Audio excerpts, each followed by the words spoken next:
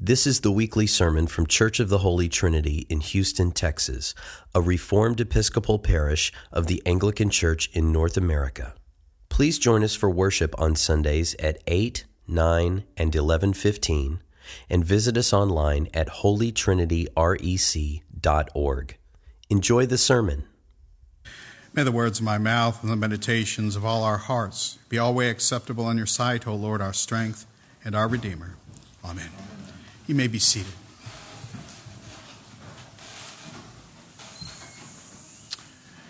Do not destroy him. These words to Abishai, the man that volunteered to go into Saul's camp with David, echo the mounting pressure upon David to save himself. After learning the value of leaving even a small matter in the hands of God from last week's reading with Nabal, David is again tested with the temptation now to commit a big sin, killing the king. Temptation to sin often arrives when external pressures upon us are great. In these last few chapters in 1 Samuel, David has been tempted left and right with no easing up in the pressure. Yet with such relentless attacks and temptations to sin, we see David could only resist these by the strength and the power of God, relying on him completely, as we've seen him do repeatedly in this book. For us, on what is known today as, in this Sunday in Advent, as Bible Sunday, staying strong in the Lord means staying steeped in his holy word, and his holy word that points to Jesus Christ in everything, that sustains us, that protects us in him alone. The word of God points us to these truths. We are encouraged in these truths. We know these truths, and we're built up in these truths through growth in them by God's word. As we read in the psalm a little bit earlier in verse 2, great are the works of the Lord, studied by those who delight in him.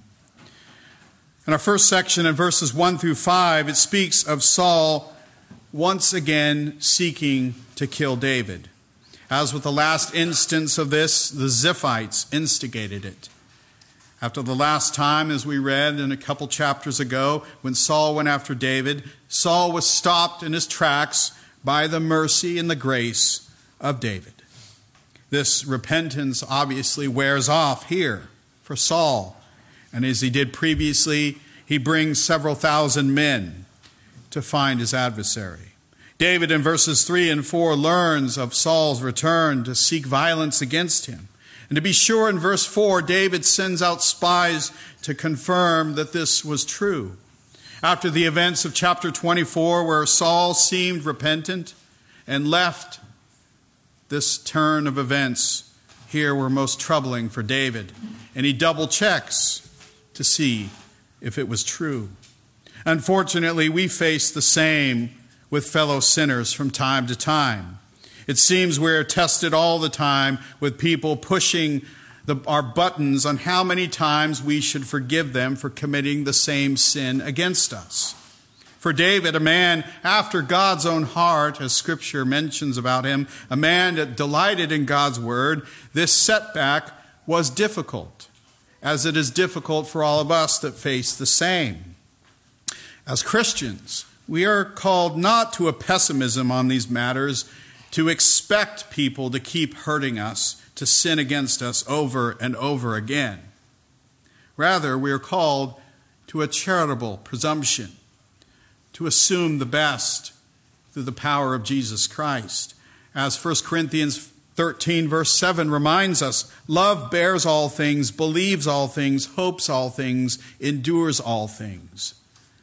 David did this with Saul throughout his life. We are called to the same with each other. Often in our default response to such circumstances in our lives is to run, to get away, to have nothing to do with the person that keeps hurting us repeatedly. Our next section, though, the last part of this chapter, speaks of the proper path of dealing with the repeat offender, to find a way to confront them. Verses 6 through 12 speaks of David seeking a way to confront his nemesis Saul over this renewed sin. He said this in verse 6, "Who will go down with me into the camp of Saul?" One man, Abishai, said he would go with him. The men then went, as we read, into the camp of King Saul and his army to find Saul sleeping with his spear stuck in the ground at his head and his army sleeping around him. David and his men could have run, trying to find a new place to hide, to get as far away as possible from their enemy. But instead, David saw it fit and important to confront Saul in this treachery. David chose the faithful side to this, even to risk his own life to sneak into Saul's camp. Next, in verse 8, we read that Abishai used this new opportunity afforded them to tempt David to sin. Abishai said, "God has given your enemy into your hand this day. Now, please let me pin him to the earth with one stroke of the spear, and I will not strike him twice." Even letting his servant kill Saul would have been the same as David doing the deed himself. These two men just risked their lives, after all, sneaking into this camp of 3,000 men, a camp of men that wanted to kill David. This running for their lives was the center of their existence for a long time. It was tiring. Here in this spot was the type of sinful opportunity many take. It is the type of temptation to sin that seeks justification through all the external, human-centered indicators we all feel in stressful moments. Every indicator here was present, even so much so of getting to the bedside of Saul while he was asleep and his entire army.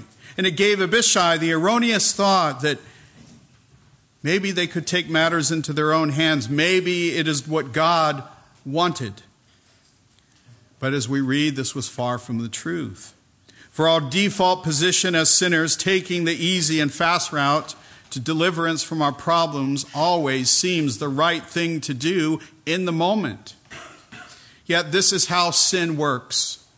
Tempting in the moment for us to act compulsively, giving up all previous godly discipline and obedience for my way, my needs, my desires.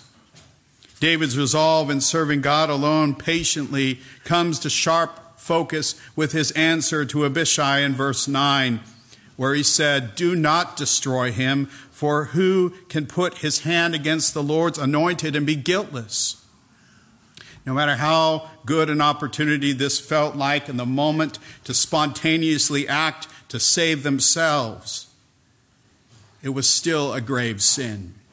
David in verse 10 explains the call upon all of us as Christians to wait on the Lord instead of bowing to the pressure to save oneself. As the Lord lives, the Lord will strike him, or his day will come to die, or he will go down into battle and perish.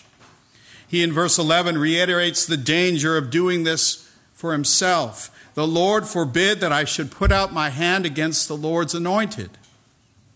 Patience, as it was for David, is also key for us in Christ.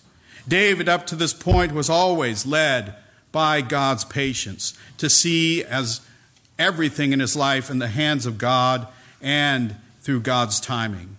As the parable of the fig tree that we just read in the gospel teaches us, we wait on the Lord and his work to behold, to view, to see when the seasons change.